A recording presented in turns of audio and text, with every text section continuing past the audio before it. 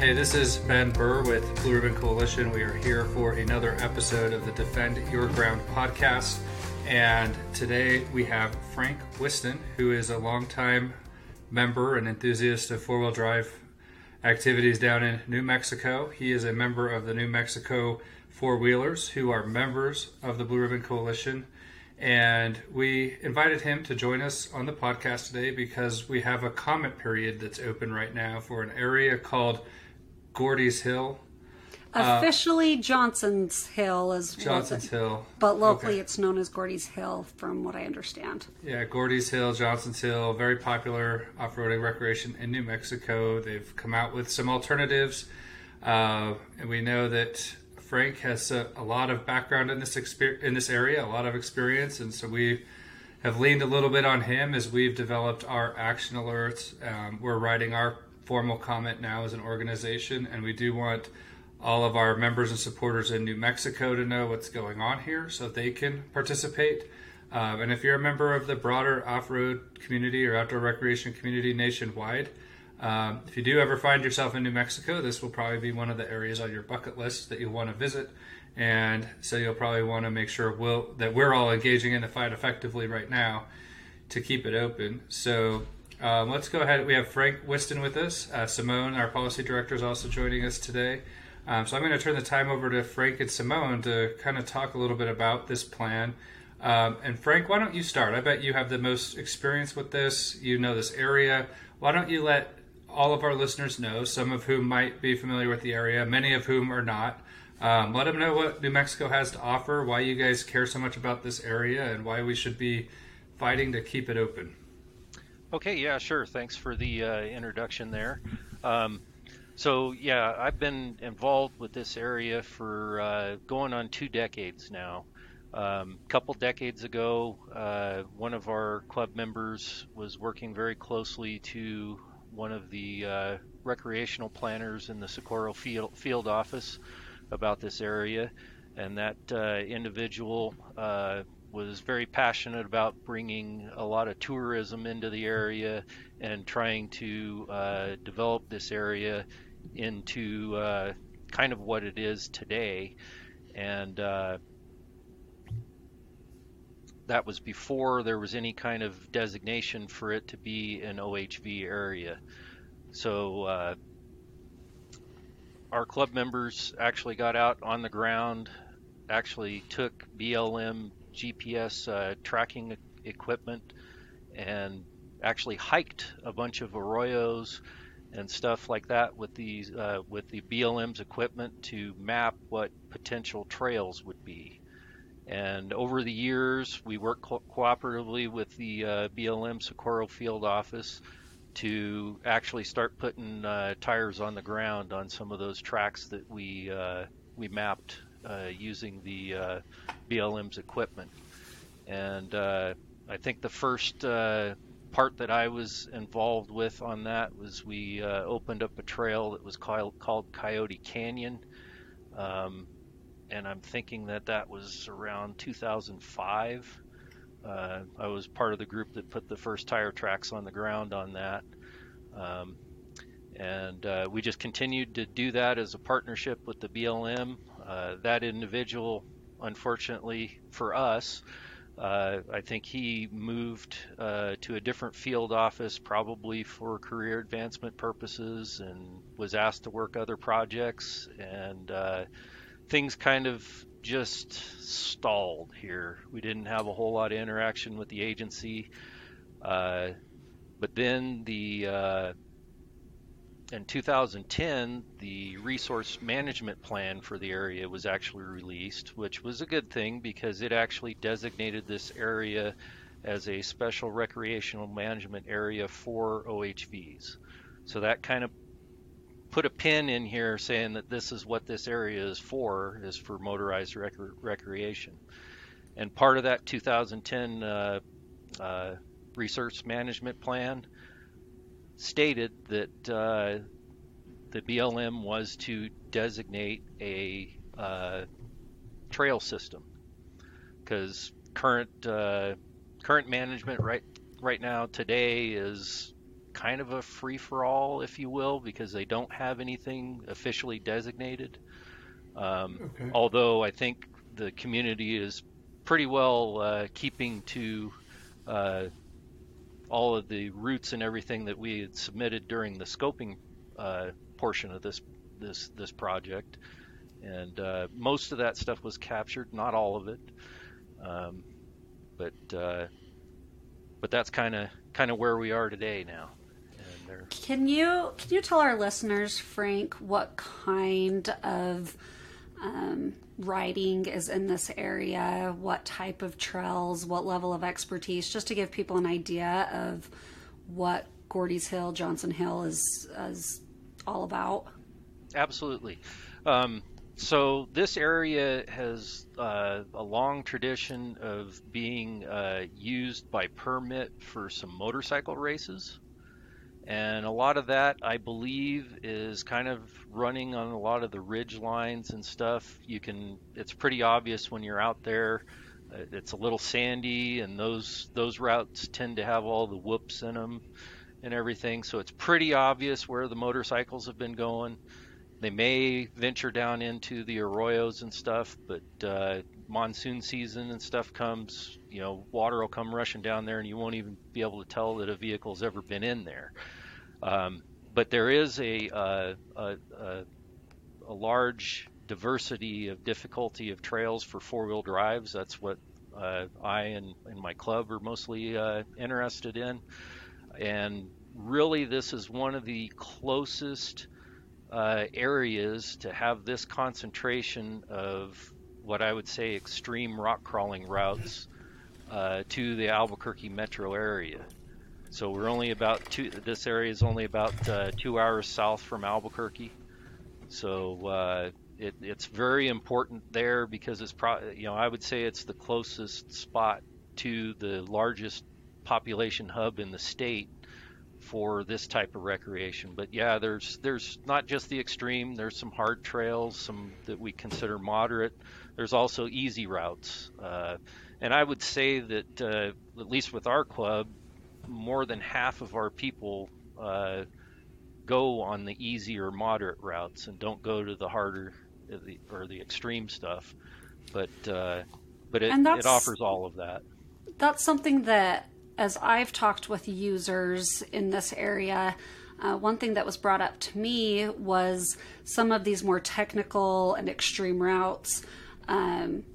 They said they were concerned that they weren't being included with any of the alternatives proposed because unless you're an experienced off-roader, you wouldn't think that it would be a trail that somebody could use. And so that was a concern. I'm curious your thoughts on that, if some of those routes weren't included just because whoever was inventorying the routes had that lack of experience.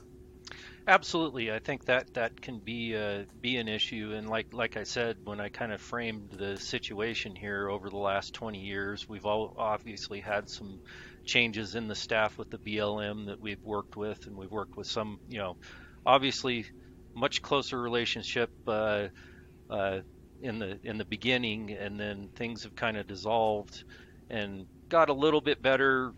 Had some phone calls and discussions with BLM folks during the scoping process, but I do agree that the average person would probably look at some of the stuff that are extreme and hard people work on and not even cross their mind that anybody would try to drive a vehicle over those routes.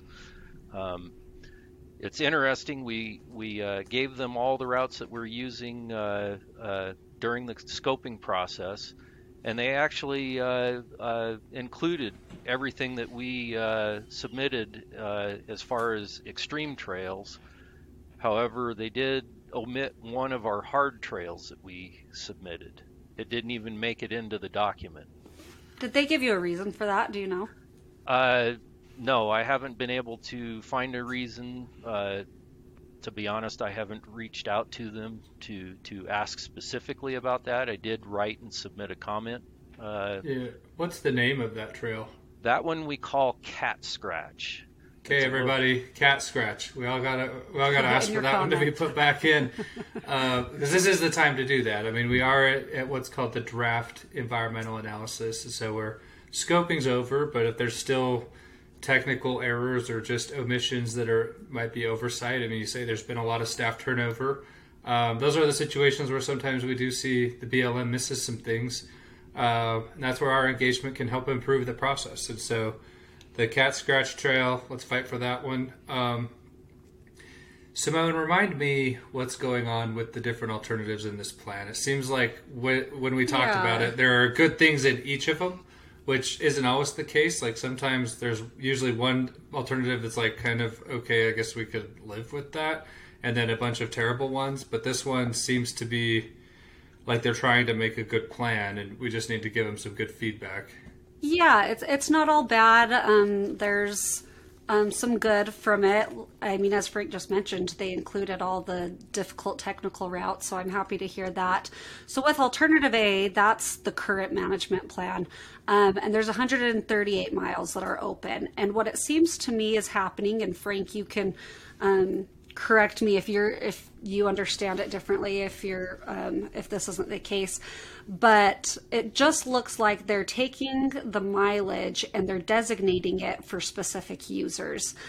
So one of the concerns I do have, so Alternative D is what they're labeling as the more recreation friendly alternative. And with that, you've got 74 miles that are open to OHVs. It's 2-track. And then you've got about 54 miles that are OHV limited. And a lot of that is being designated as single track routes, which normally if it's just if it's already a single track route, it's really not a big issue. If it's already a single track and now they're just officially labeling that and designating it as single track.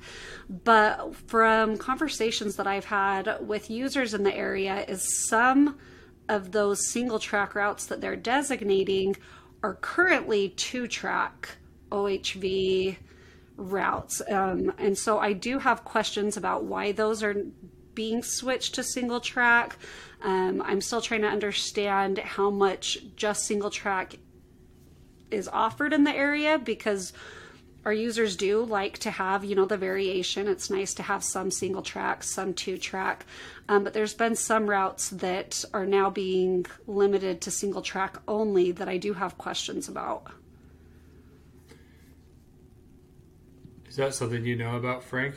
Yeah, in looking at the alternatives, there's definitely some of those that they're designating as single track only that are that we submitted during scoping comments that we use in full-size 4-wheel drive. So that kind of takes us by surprise a little bit that our scoping comments weren't heard in that respect. Yeah, and I would like to know the reasoning. Why are they taking a very obviously 2-track? It's used by these larger vehicles. Why are they now turning them into a single track route? Are you familiar, Frank? Are there already quite a bit of just single track routes in the area, or are single track users kind of limited? I don't really know if there is a whole lot of just single track in the area. I'm sure there is, but that's not something that I travel and I look for. So it could be there, that I'm not aware of it. You mentioned the racing. Does that just happen on some of the more multiple use OHV trails, or do they have specific single track race trails? And that I don't know for sure either, because honestly I haven't been in that scene and don't know exactly what they're using. Like I say, you come across some stuff that have the whoops in it and stuff, and that's obviously used by motorcycles. Our 4-wheel drives don't create those whoops going 5-10 miles an hour. So yeah, and it's hard to tell because Alternative A right now, which is the current management, it just has all 138 miles listed, and that's open. And I'm not sure what of those 138 are single track already or 2-track. And so that's what we if anybody out there listening has information on that, we would like to use that, because that'll help inform our comment as well. Yeah.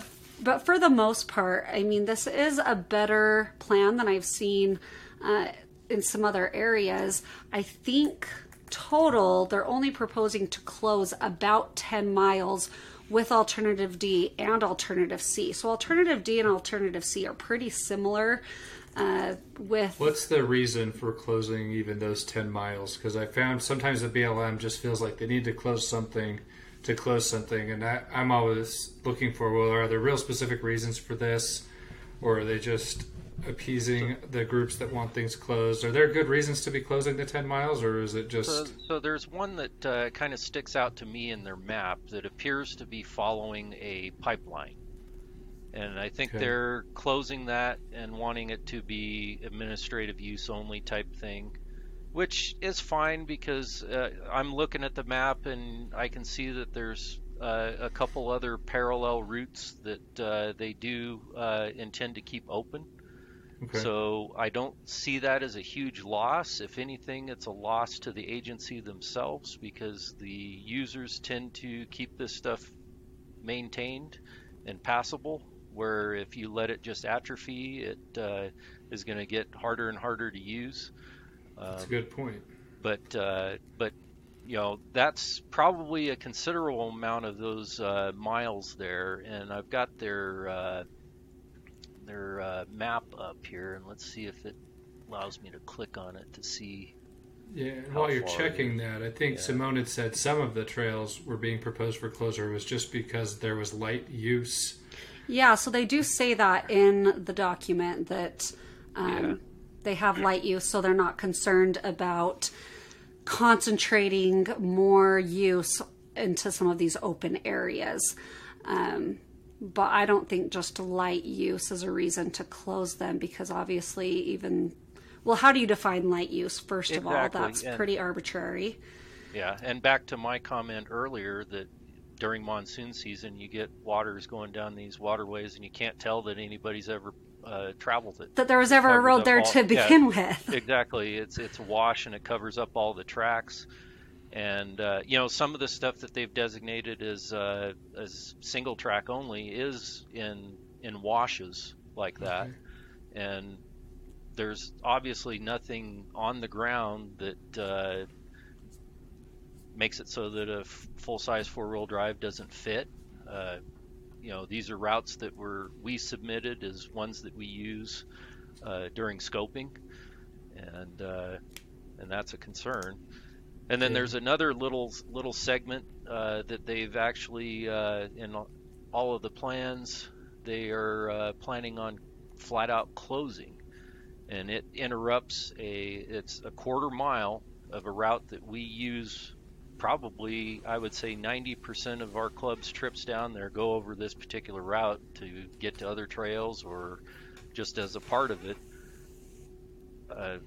Just arbitrarily closing this quarter mile section. I looked at Is that route. In a riverbed? Because yes, another reason why they cite closing some of these routes is because they're in riverbeds. Yeah, but we had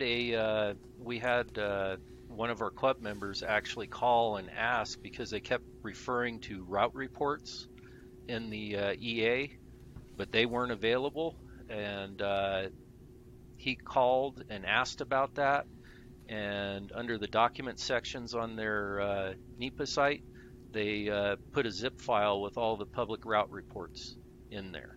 So we analyzed those, and we saw nothing in those reports saying that they were closing it because it was in a riverbed or anything like that. What does the report say? Is there any justification, or is this maybe one of those issues where it's an oversight? Yeah, I couldn't see any. I mean, pretty much all of the route reports almost said the same thing. What is this? Does this route have a name or a number that we can also tell everybody? So yes, it actually has a number, and let me get back to that. And that is JH0032.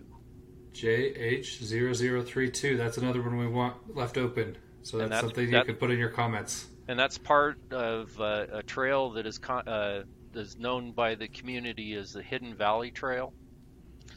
And closing that is actually going to close off access to a couple of hard trails that we normally travel from that arroyo bottom up Gotcha. out of the ridge.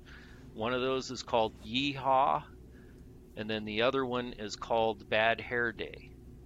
So if they close this, it's going to do three things. To the Hidden Valley Trail, it's going to make it a dead end. So every time we go and do the Hidden Valley Trail, we'll go up and go back, and we'll put twice as much use on it as what we do today when we do it as a through route. Same thing is going to happen to these hard trails. We're going to have to go down them to come back up them. So we're doubling the amount of traffic every time if they end up closing these. Does that create a safety risk? I know some of these really extreme trails are kind of a one-way deal. Absolutely. And then is there is there going to be room to turn around down That's at the bottom? what, when I was talking to Don, who's with your group, Frank, he said sometimes we've got such large groups that we don't know if we'll be able to turn around. If they make it a one-way deal that we have to turn around, that could be very problematic. Yep. And that is something we are always concerned about in these plans, is especially if it's an area where we have a group like yours that does regularly scheduled group rides. There's races, you have these group events. We definitely want to make sure the management is accommodating that activity instead of creating a backdoor restriction of that group experience, because it's the group experience is where most people learn the responsible use ethics of off-roading, has been my experience.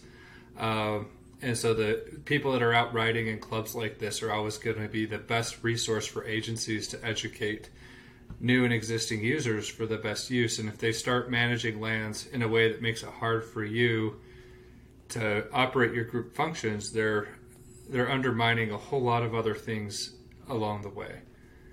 Right.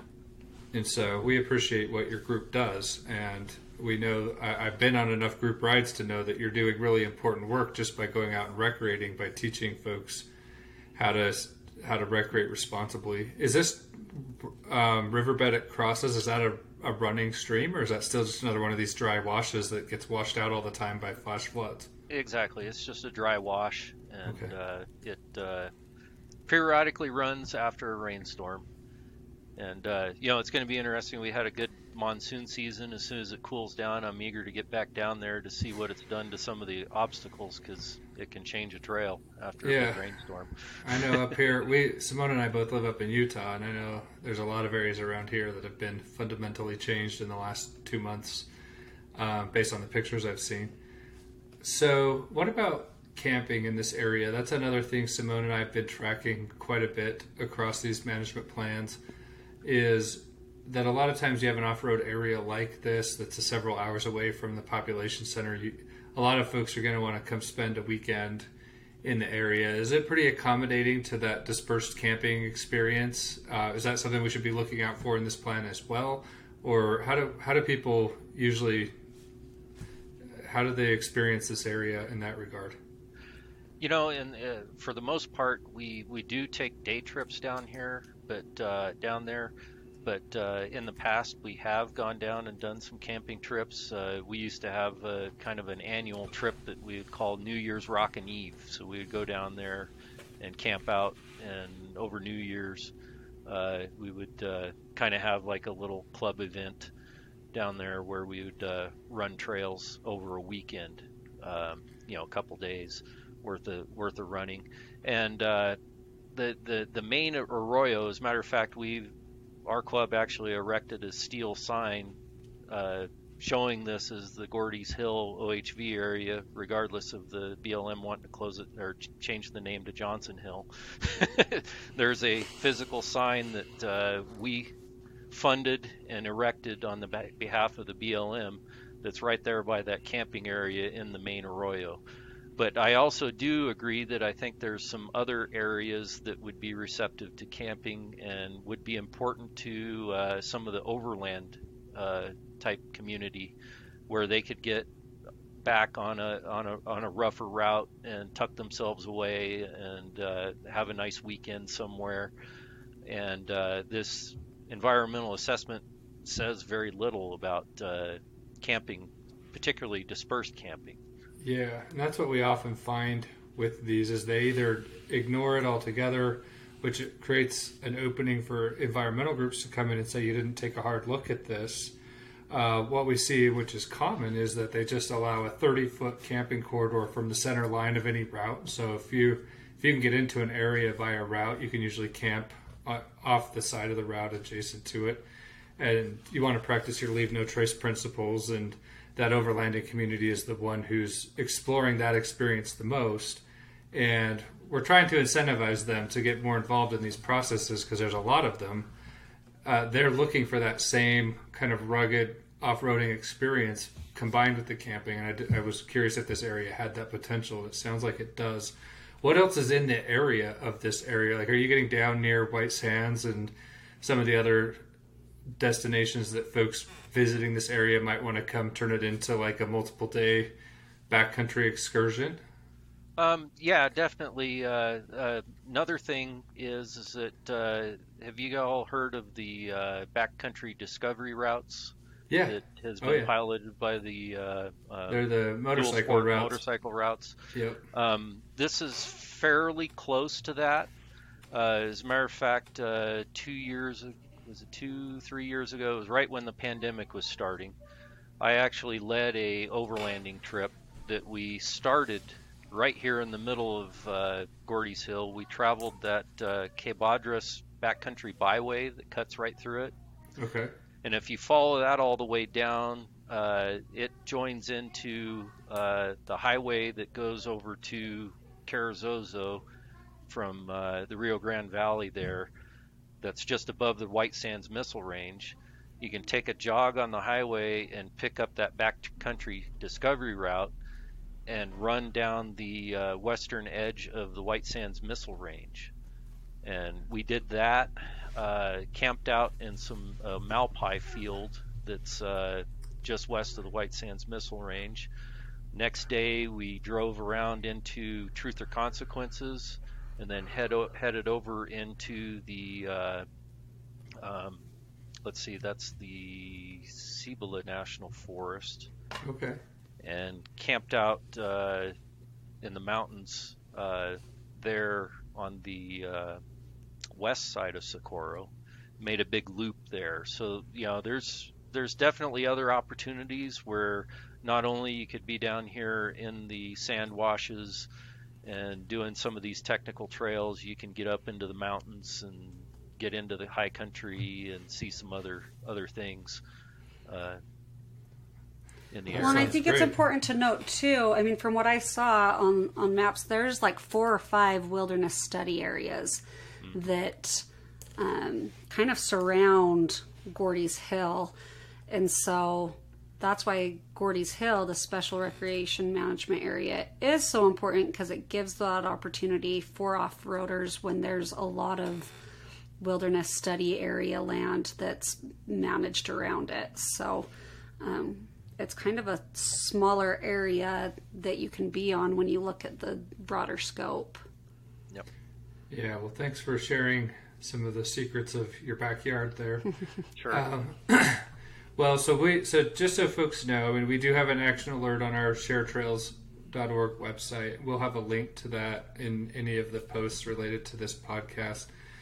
We have until September. So comments are due August 30th, tomorrow. Oh, tomorrow. We have until tomorrow. Yep. So this was a perfect. Quick Well, we'll get this out today. And so you have till August 30th to get a comment in. And our Share Trails website has information. You've now heard from Frank some of the on-the-ground information that we'd like you to add. I know that Frank and several others have turned in substantive comments, so the off-road community is going to be very engaged on this plan. But we want the BLM to also see, just from the general users, not those of us who really get in deep with these things, that they just would overall just generally tell the BLM why you support this form of recreation, what it means to you, and you can share some of the points we've raised in our materials. So Frank, before we close out, how many total UFOs have you seen while exploring around the backcountry of New Mexico? I can't think of anything. Mostly what we see is some sort of military exercise or something like that, see an Osprey aircraft or C-130 doing a refueling exercise, those kind of things, that's really cool. And sometimes some helicopter operations, they go out on our public lands and do some training. Those kind of cool things to see. But before we close, I want to kind of go back to some specifics on some of those routes that are designated to be single track only. Yeah, please share that. So one segment is the BLM is calling JH0012. That's part of our Lower Amato Trail, and it's basically the first part of it coming from a main arroyo up into that Lower Amato Trail. It leads up to an extreme obstacle that we call Pucker Falls, and I am not sure. It's probably been a decade since I'm aware of anybody successfully climbing that. It's a huge waterfall. It's the hugest. I'm sure we have some listeners who are thinking challenge accepted. but it is it's a fun trail to go out. We rate it as moderate, so it's a very nice trail for people to go up to see an extreme obstacle like that and actually test their skills. It's moderate until you get to Pucker Falls, right? Until you get to that. So in most cases, there is a bailout route where you can take off and go a different way before you get to Pucker Falls. So we don't have to backtrack or anything. But limiting to single track, it's basically the first almost half of this trail is proposed to be limited to single track only, coming from the main arroyo up into that area. And then going on above Pucker Falls, that's something that we show as a hard trail. We call it East Pucker, and it is also designated as single track only. And what that does is limit our options to get to the extreme trail that we call Squeeze Canyon. So that limits us to go to the very far south perimeter road of the OHV area to access that Squeeze Canyon trail rather than being able to connect multiple trails together. And it also limits our ability to have some easier routes to get into the trail if we have a mechanical issue or something, we have to extract a broken vehicle. It really kind of puts the squeeze on that kind of activity to be able to perform one of those recoveries on a vehicle if we need to. Okay, that's really good information anymore. Like, this is the kind of stuff we definitely want people knowing about when they make their comments, so please keep sharing if you've got more examples of this. Yeah, and that is also, it continues on to the upper part of what we would normally transition into when we've run that Hidden Valley Trail. So this segment is known, is marked by the BLM as JH0026, and that becomes what our club calls Upper Amato, and that serves as access to a hard trail that we call Fred's Shortcut that would point you right into the Cat Scratch Trail that they didn't include at all in the EA. So anyway, that's very important. That's all just in an arroyo bottom. There's no physical limitations for vehicle size or anything. My guess is the resource management plan says that the BLM shall mitigate user conflict. So they're making a map that has different routes on it to say that they've mitigated user conflict, whether it's happening or not. And like I say, the route reports, I didn't see one route report that showed any documented instance of user conflict. So, yeah. And that's what we find a lot, the site user conflict, and when we contact local sheriff's offices and such, there's nothing ever documented that we can find. And so that's good to hear that you're unaware of any user conflict as well. Yep. It sounds like this might create user conflict. Exactly.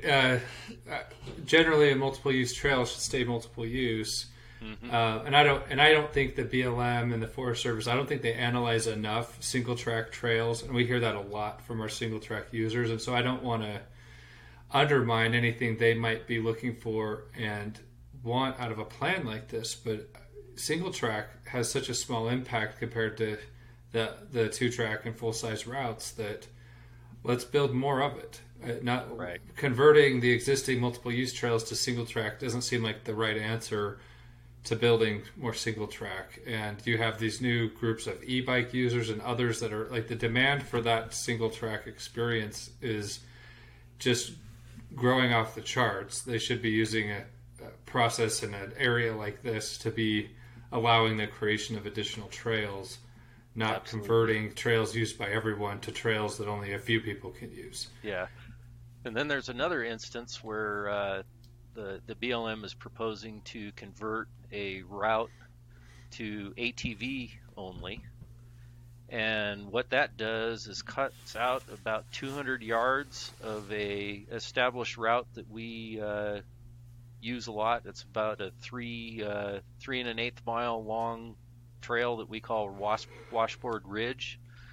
And they're proposing to cut out about 200 yards of this to ATV only and break it up where we can no longer run that as a through route. Yeah, it sounds like they need to make some technical fixes to this, because I can't. It'd be odd to me to think they're doing that intentionally, but that's yeah. It makes me think that they're trying to just designate things according to use, but there's some of it that just doesn't make sense that we need to make sure that they get fixed, so that those routes make sense. Current users can still use them, because some of these, like you've said, that you've been using and there's a history of use, to convert that to single track arbitrarily. I mean, I'm assuming it's maybe some oversight. They just don't know. They're just trying to make sure each user has enough routes that they're happy, but some of those just need to have a little bit more common sense, it sounds like. Right. And, I experienced this also with the travel management rule with some of the national forests in the state. And when you were talking about dispersed camping, designating 150 feet on either side of a route, that's the way the motor vehicle usage map comes out. But if you're familiar with that area, all of that land is like on a 45-degree angle. You're not going to get 155 feet off of that route to camp anywhere. But that's what they designated. Again, I think some of our listeners will be challenge accepted. I don't know. I wouldn't want to try to camp on the side of a hill like that. No, you're probably right. I'm just messing with you. Well, good. Well, we really appreciate your feedback. Any final thoughts? I think we could probably wrap this one up unless you have anything important that we've missed. No, that's great. And I appreciate you bringing this to the attention to the greater population nationally, and giving me the opportunity to share this with everybody. Yeah, and we're glad to have you and people like you doing this work, because we can't possibly be on the ground in every area, and if you're not on the ground, you can't fully influence a plan like this and fix the little technical flaws. And so you're doing invaluable work. We appreciate you and your organization. We appreciate your support for our organization. And we'll just keep working together to make these recreation areas awesome places to visit for the public and to go have adventures. So thank you for being with us, and we'll... Yeah, thanks, Frank. I just want to reiterate to everybody to get comments in by August 30th. There'll be, more comment periods as they issue decision notices and such, but that'll be months down the line. And overall, alternative D is the best option, but we do need to see some changes and some fixes to those routes and some of those specific trails that you mentioned, Frank. So we'll get all of that included in our comment and put that out there for the public to comment on those routes as well. So thanks for your knowledge and expertise and sharing that with us.